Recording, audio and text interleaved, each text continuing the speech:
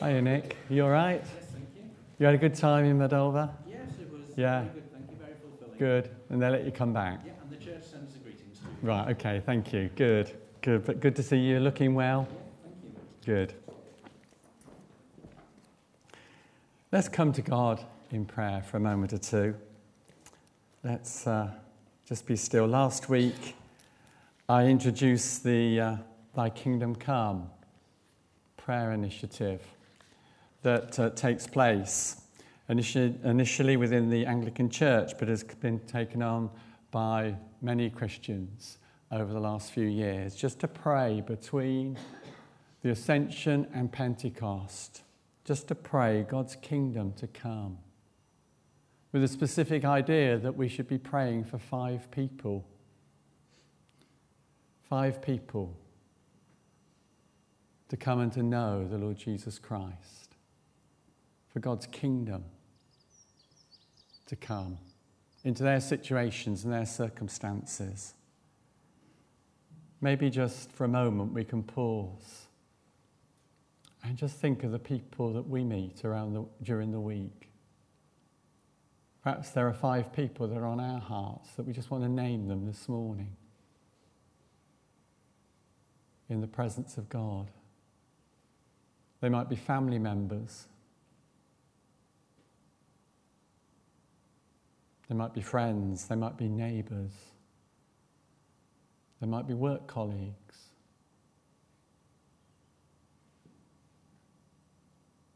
I just simply say, Lord, thy kingdom come.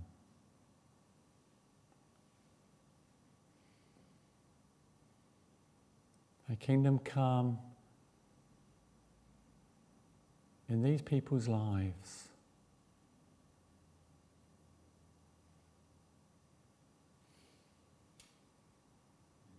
Open their eyes, Lord, that they might see your kingdom, your love, your mercy, your grace.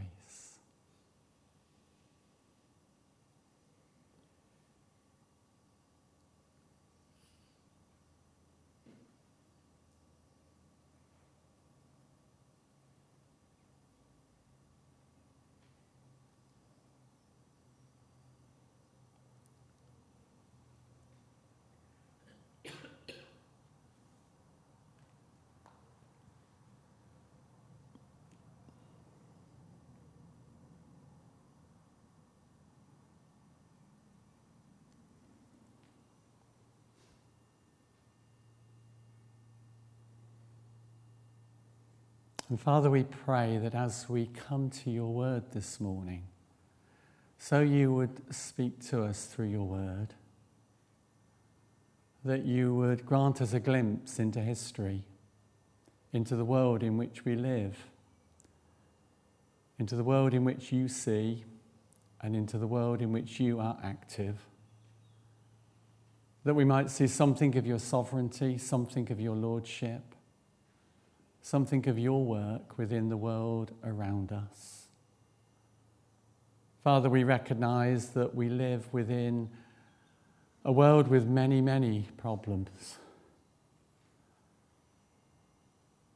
Father, there are wars, there are famines. Yes, there are earthquakes.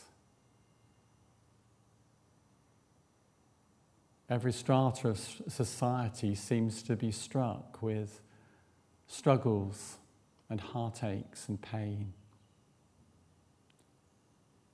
Even within our own nation, we seem to be split down the middle over the direction that we should be taking. Father, we look around us and we see people struggling with addictions, people struggling with a sense of failure and of guilt and of shame. And yet we come this morning proclaiming that you are Lord, and that there will come a day when you will wipe every tear from their eyes. Help us to see your kingdom come here on earth as it is in heaven.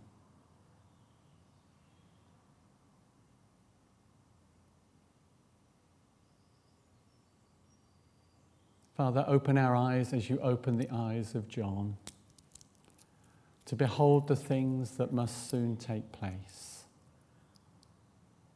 bringing about your eternal kingdom, the kingdom of your Son, Jesus Christ, our Saviour and Lord.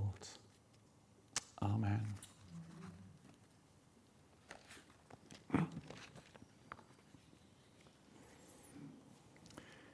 If you've got your Bibles, we're back into the book of Revelation. And we're looking at some of the middle chapters, chapters 6 through to 11. We'll be drawing from these chapters. And we'll read a few bits in a few moments. Back in the 1970s, I grew up in South Northamptonshire, and we were not far from the Upper Heyford American Air Base. And back in the late 1970s, Carol and I got friendly with a number of couples off of the base, the airport base there. And they became very close friends. And I remember one couple who we were very close to. One weekend, they just announced that they were going up to Scotland. And they duly went up to Scotland on the Friday, and they came back on the Monday. And forever afterwards, they said, we've done Scotland.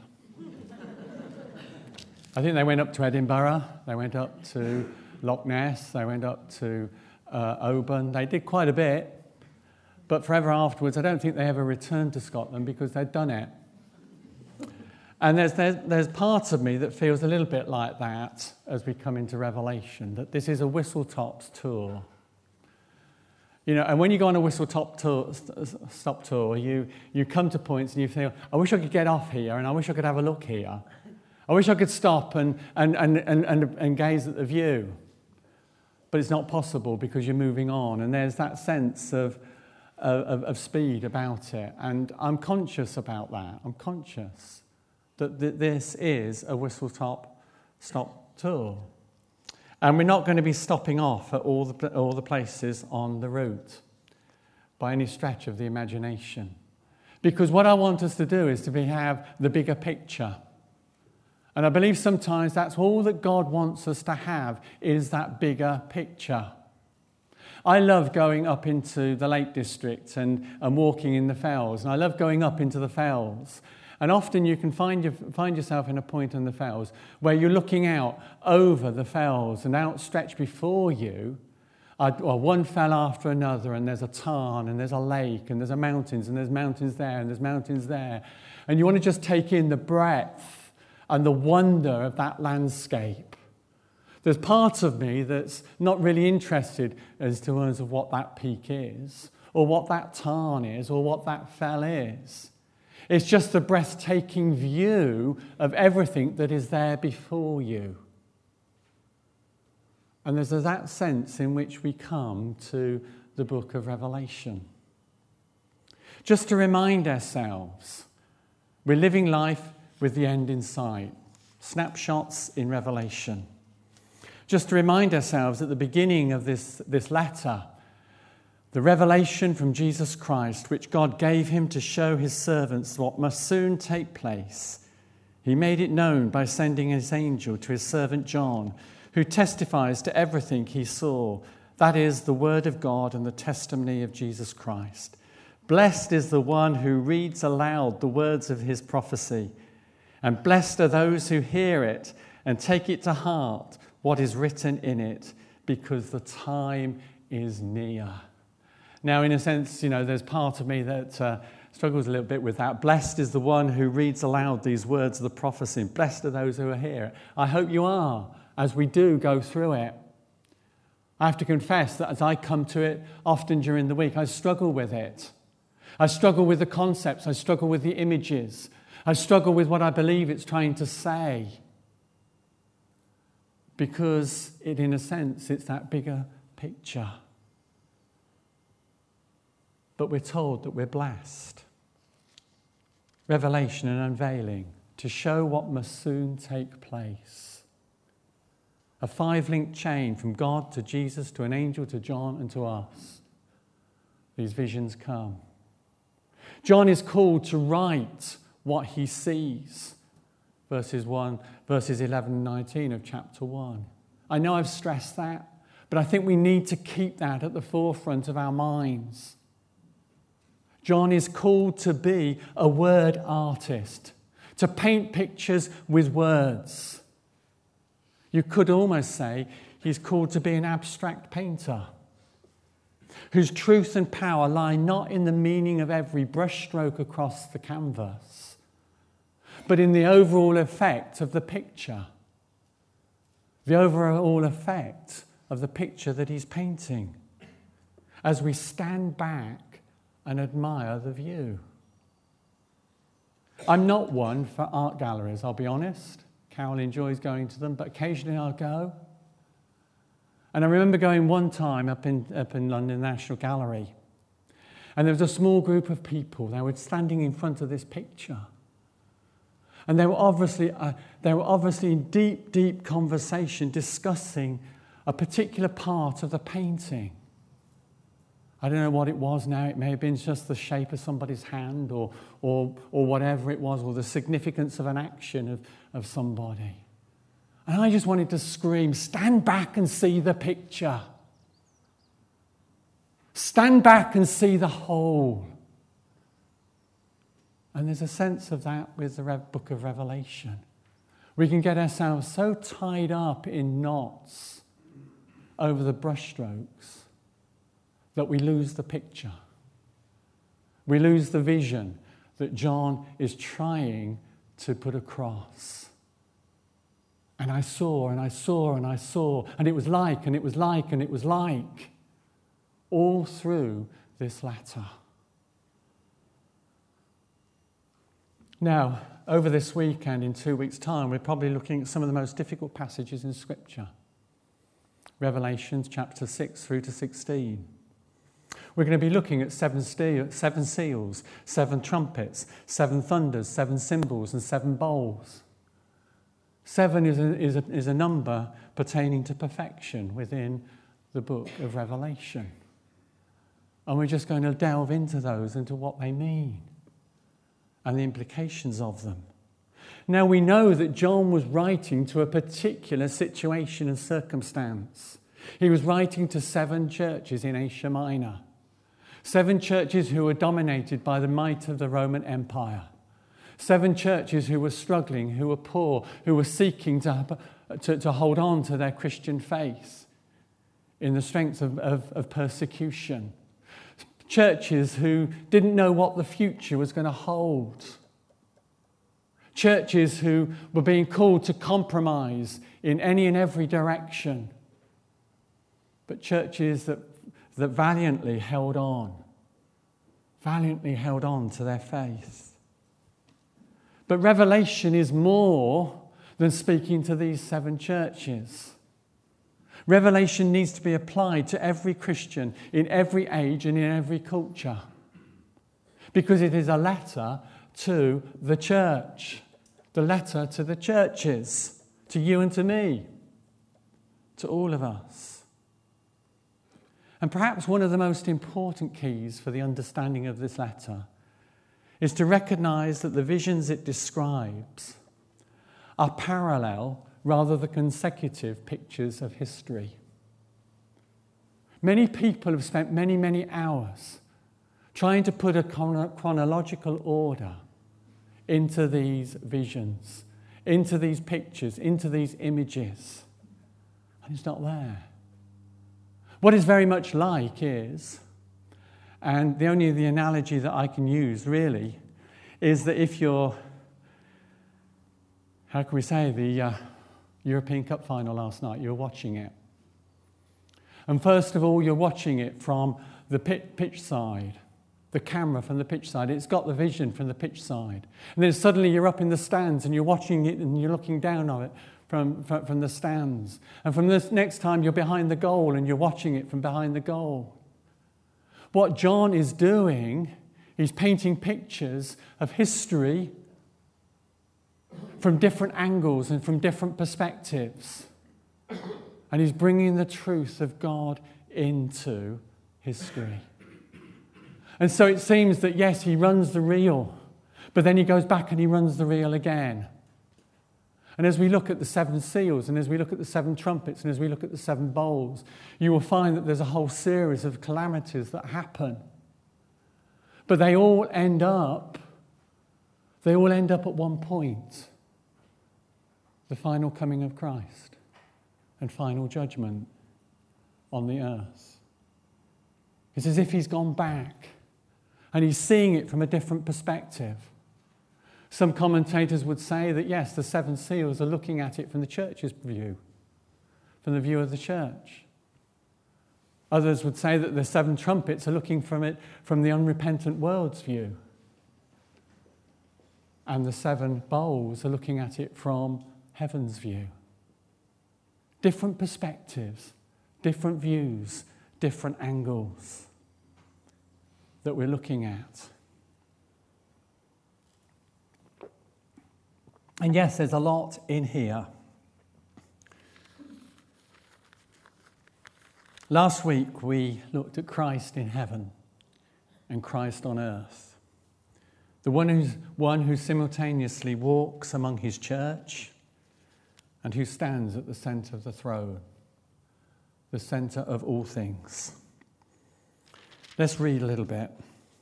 Revelation 5.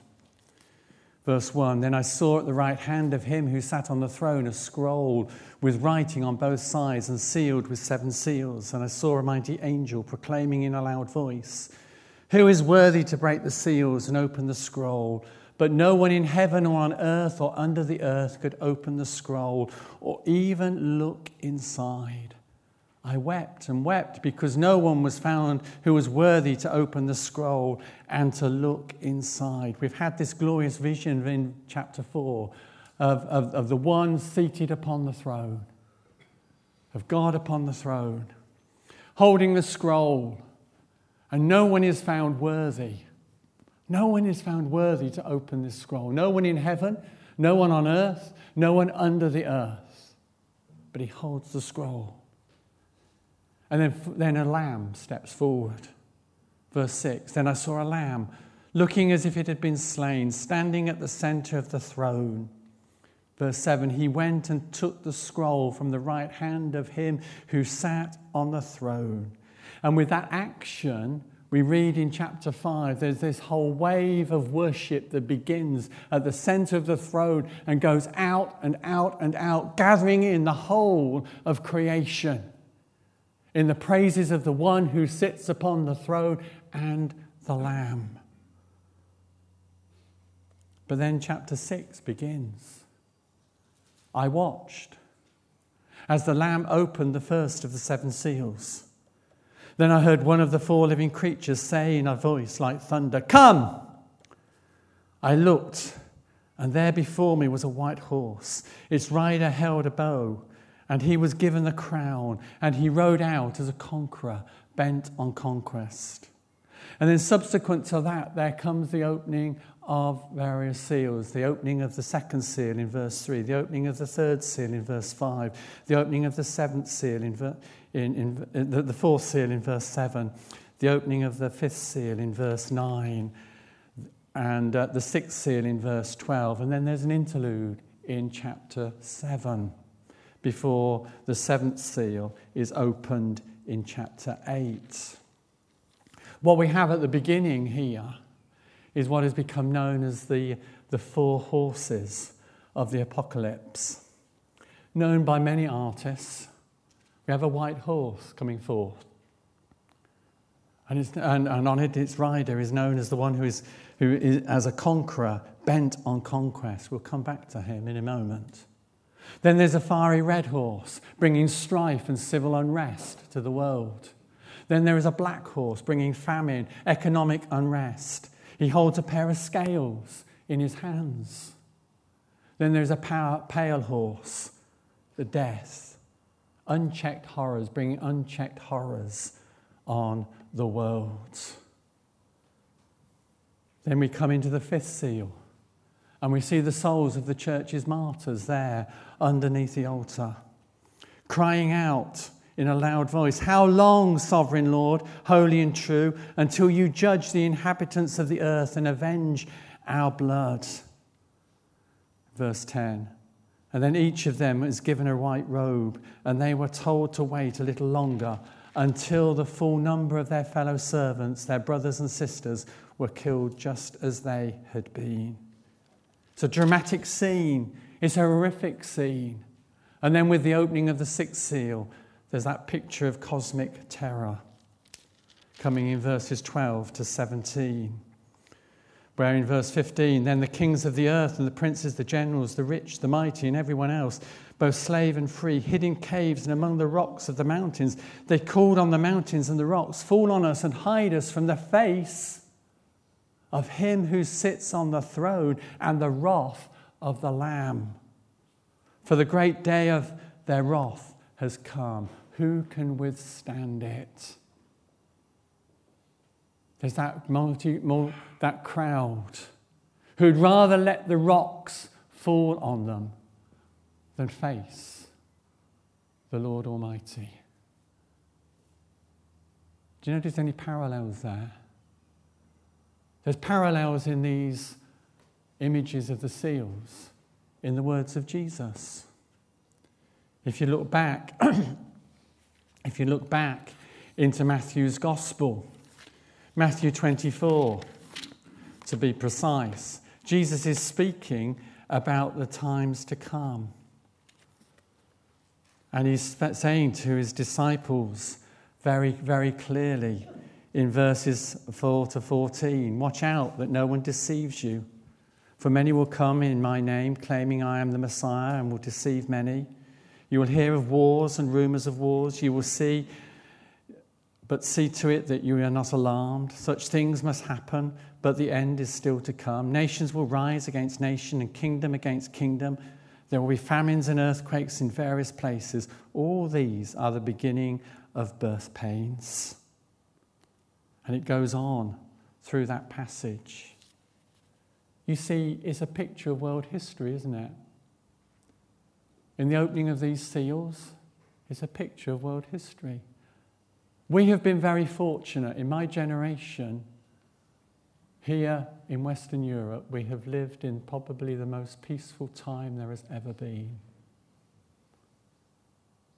We have become comfortable in it.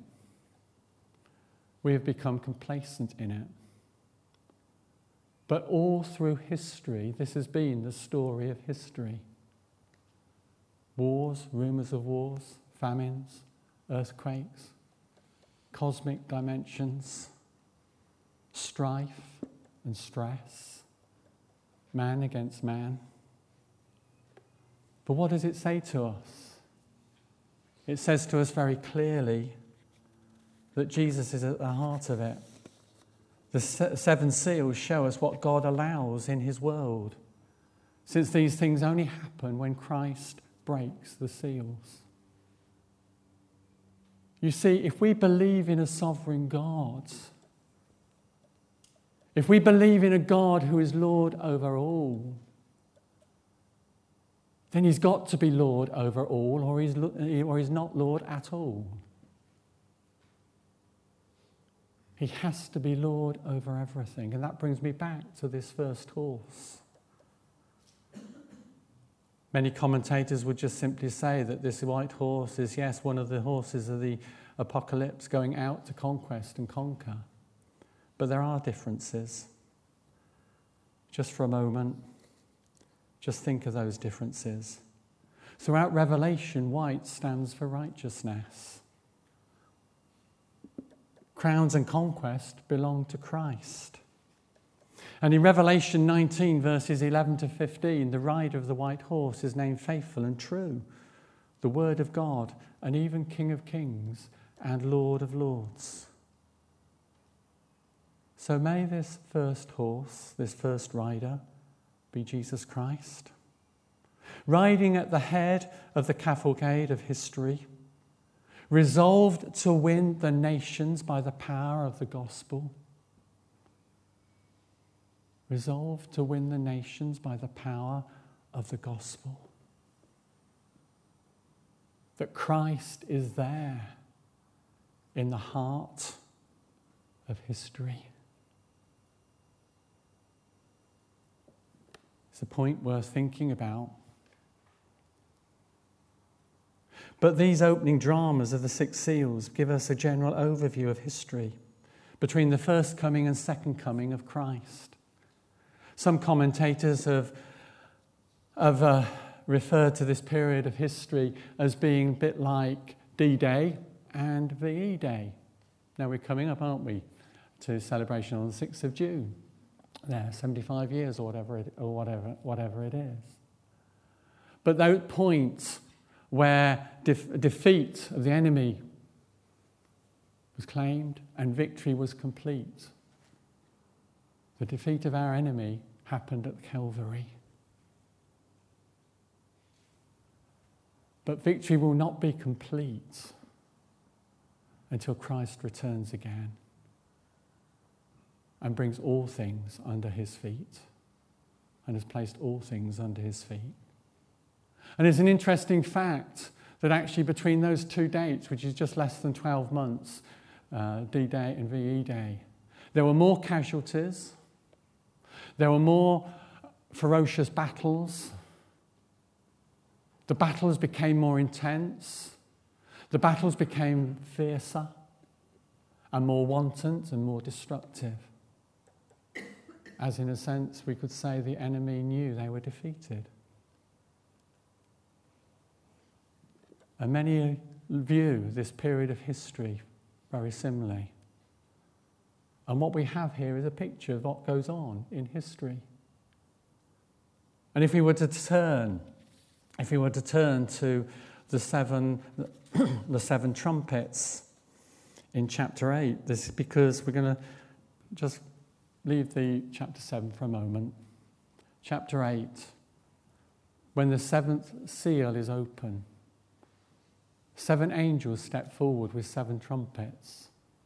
Now, through Scripture, trumpets are often used, but one of the main principal reasons for trumpets being used is a warning people.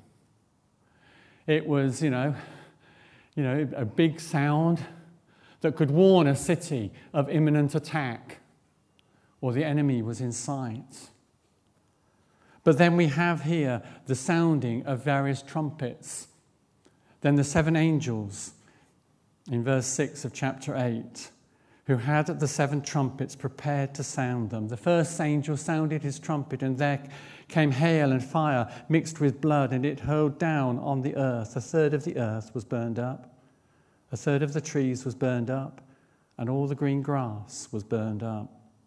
Then the second angel sounded his trumpet, and something like a huge mountain, all ablaze, was thrown into the sea, and 1/3 of the sea turned to blood, and 1/3 of the living creatures in the sea died. Yes, there's a whole series of disasters. Environmental disasters, trumpet 1. Economic chaos, trumpet 2. Human tragedy, trumpet 3. Cosmic calamity, trumpet 4. Plagues of locusts, trumpet 5. Violent death, trumpet 6. The plague of locusts are interesting. Note that we're not to take these literally. No, we're not to take them literally. And many different interpretations are put on them. That the release of some demonic horde that comes to terrify the world. But another meaning that could come into it, and maybe it's one that we need to just think a little bit about it. Maybe these locusts are symbolic of human depravity. Because it's out of the heart. Jesus wrote, there comes lust, there comes greed, there comes selfishness. There comes all sorts of evil.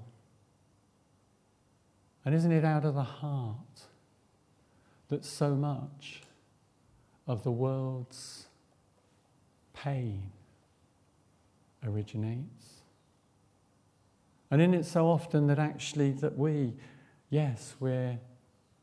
terrorized by our guilty conscience, by our addictions, by our defeats, by our failures.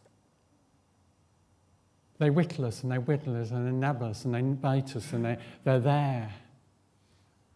Came across a little cartoon this week of somebody in prayer. And they were praying very, very earnestly, and they were saying, Lord, smite my enemies. And nothing happened. And then they said, Lord, smite my worst enemy.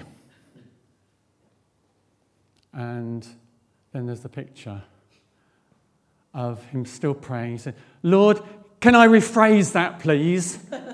As a whole swarm of locusts buzzing around him. Buzzing around him. Realizing that so much of his own issues were himself. You see, there's a struggle in terms of sometimes we interpreting these images. But these disasters are all limited in their impact, suggesting that they are warnings. Suggesting that they're warnings. That this might be God's way of calling an unresponsive world to repentance. You see, as C.S. Lewis puts it, pain is God's megaphone to rouse a deaf world. And there are parallels here to the plagues in Egypt. When God brought the Israelites out of Egypt, there are parallels in these trumpets to those plagues. And what were those plagues meant to be? They were meant to bring the Egyptians to repentance and to release the Israelites. And we read here towards the end of chapter 10, there at the end of the sixth angel sounding his trumpet, the rest of mankind who were not killed by these plagues still did not repent of the work of their hands. They did not stop worshipping demons and idols of gold, silver, bronze, stone and wood, idols that cannot see or hear or walk, nor did they repent of their murders, their magic arts, their sexual immorality, or their fasts. There's a sense that these trumpet sounds, they're warnings. They're warnings of the coming judgment. They're warnings of the coming ultimate judgment and lead on to that. Because there's a seventh trumpet in chapter 11 is blown. It brings in that final judgment. It says in verse 18, the time has come for judging the dead and for rewarding your servants, the prophets, and your people who revere your name, both great and small. What we have here in the seven trumpets describes how God warns the world and summons the world to repentance. We talk about environmental catastrophe. That's on the agenda at the moment, isn't it? Is that God's warning? That's God's warning. You need to repent of how you use my world. You need to change your behavior. You need to stop exploiting it. God's warnings. But in the midst between these seals and these trumpets, we have chapter 7.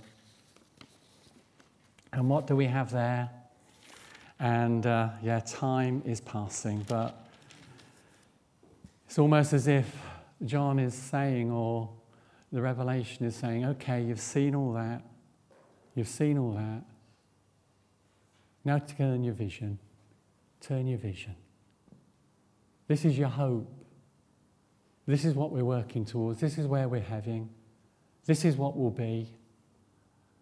And we have a glimpse into heaven. We have a glimpse into eternity. We have a glimpse into the glory of God's presence. And we have the sealing of God's people in verses 1 to 8. 144,000 is symbolic, denoting not limitation but completeness. That's the meaning behind that number. It's not some like the JWs who think, well, that's only the number that's going to be here in heaven. A seal is an ancient mark of ownership. So Christians are sealed with the Holy Spirit as belonging to God. Now it is to God who makes us both you and stand firm in Christ. He anointed us, Paul writes in 2 Corinthians, set his seal of ownership on us and put his Spirit in our hearts as a deposit, guaranteeing what is to come. And there's this image of the angels going out and sealing the whole totality of God's people, sealing them by his Spirit. Verse 3, do not harm the land or the sea or the trees until we put a seal on the foreheads of the servants of our God. If we were to had time to move into chapter 22, we would find that the redeemed have the name of their Saviour on their foreheads. The name of their Saviour on their foreheads. So there's that symbolic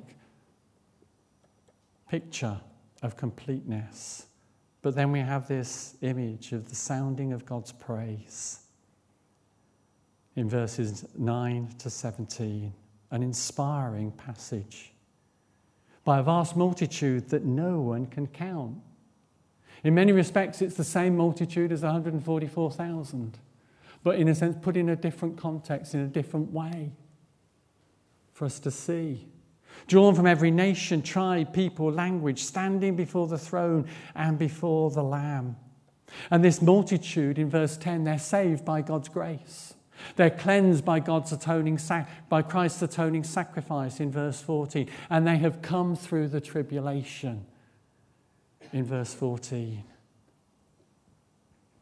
Now I want to dare to say that we're all in the tribulation. It's not a time to come. It's that time. It's that time that we're in now. This is the tribulation. What is it? What is it that James writes in, and I haven't got this written down, but if I could quickly turn to it. What is it that James writes? Blessed is the one who perseveres under trial, under tribulation. Because having stood the test, that person will receive the crown of life that the Lord has promised to those who love him. They've come through the tribulation. They've persevered. That's you and me. The chapter ends with glorious assurance that God will shelter his people, that they will never again suffer from thirst, hunger, or scorching heat. That in the boldest of reversals of roles, the Lamb will become the shepherd. And God will wipe away every tear. There's something on the one hand, yes, of the horrors of the seals and the horrors of the trumpets. But actually in the midst of it all is the reassurance of ultimate reality, of God bringing things together there. Let me read these words. One of the elders asked me, these in white robes, who are they? And where did they come from? I answered, Sir, you know. And he said, these are those who have come out of the great tribulation. They have washed their robes and made them white in the blood of the Lamb. Therefore they are before the throne of God and serve him day and night in his temple. And he who sits on the throne will shelter them with his presence. Never again will they hunger. Never again will they thirst. The sun will not beat down on them, nor any scorching heat. For the Lamb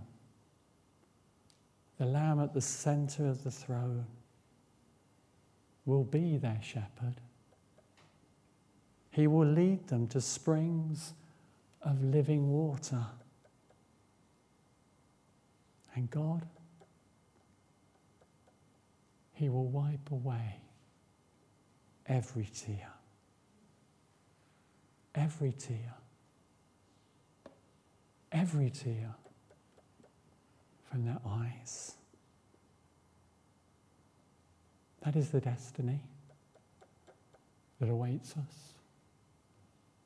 But in the present, We still live in a time when the battle rages.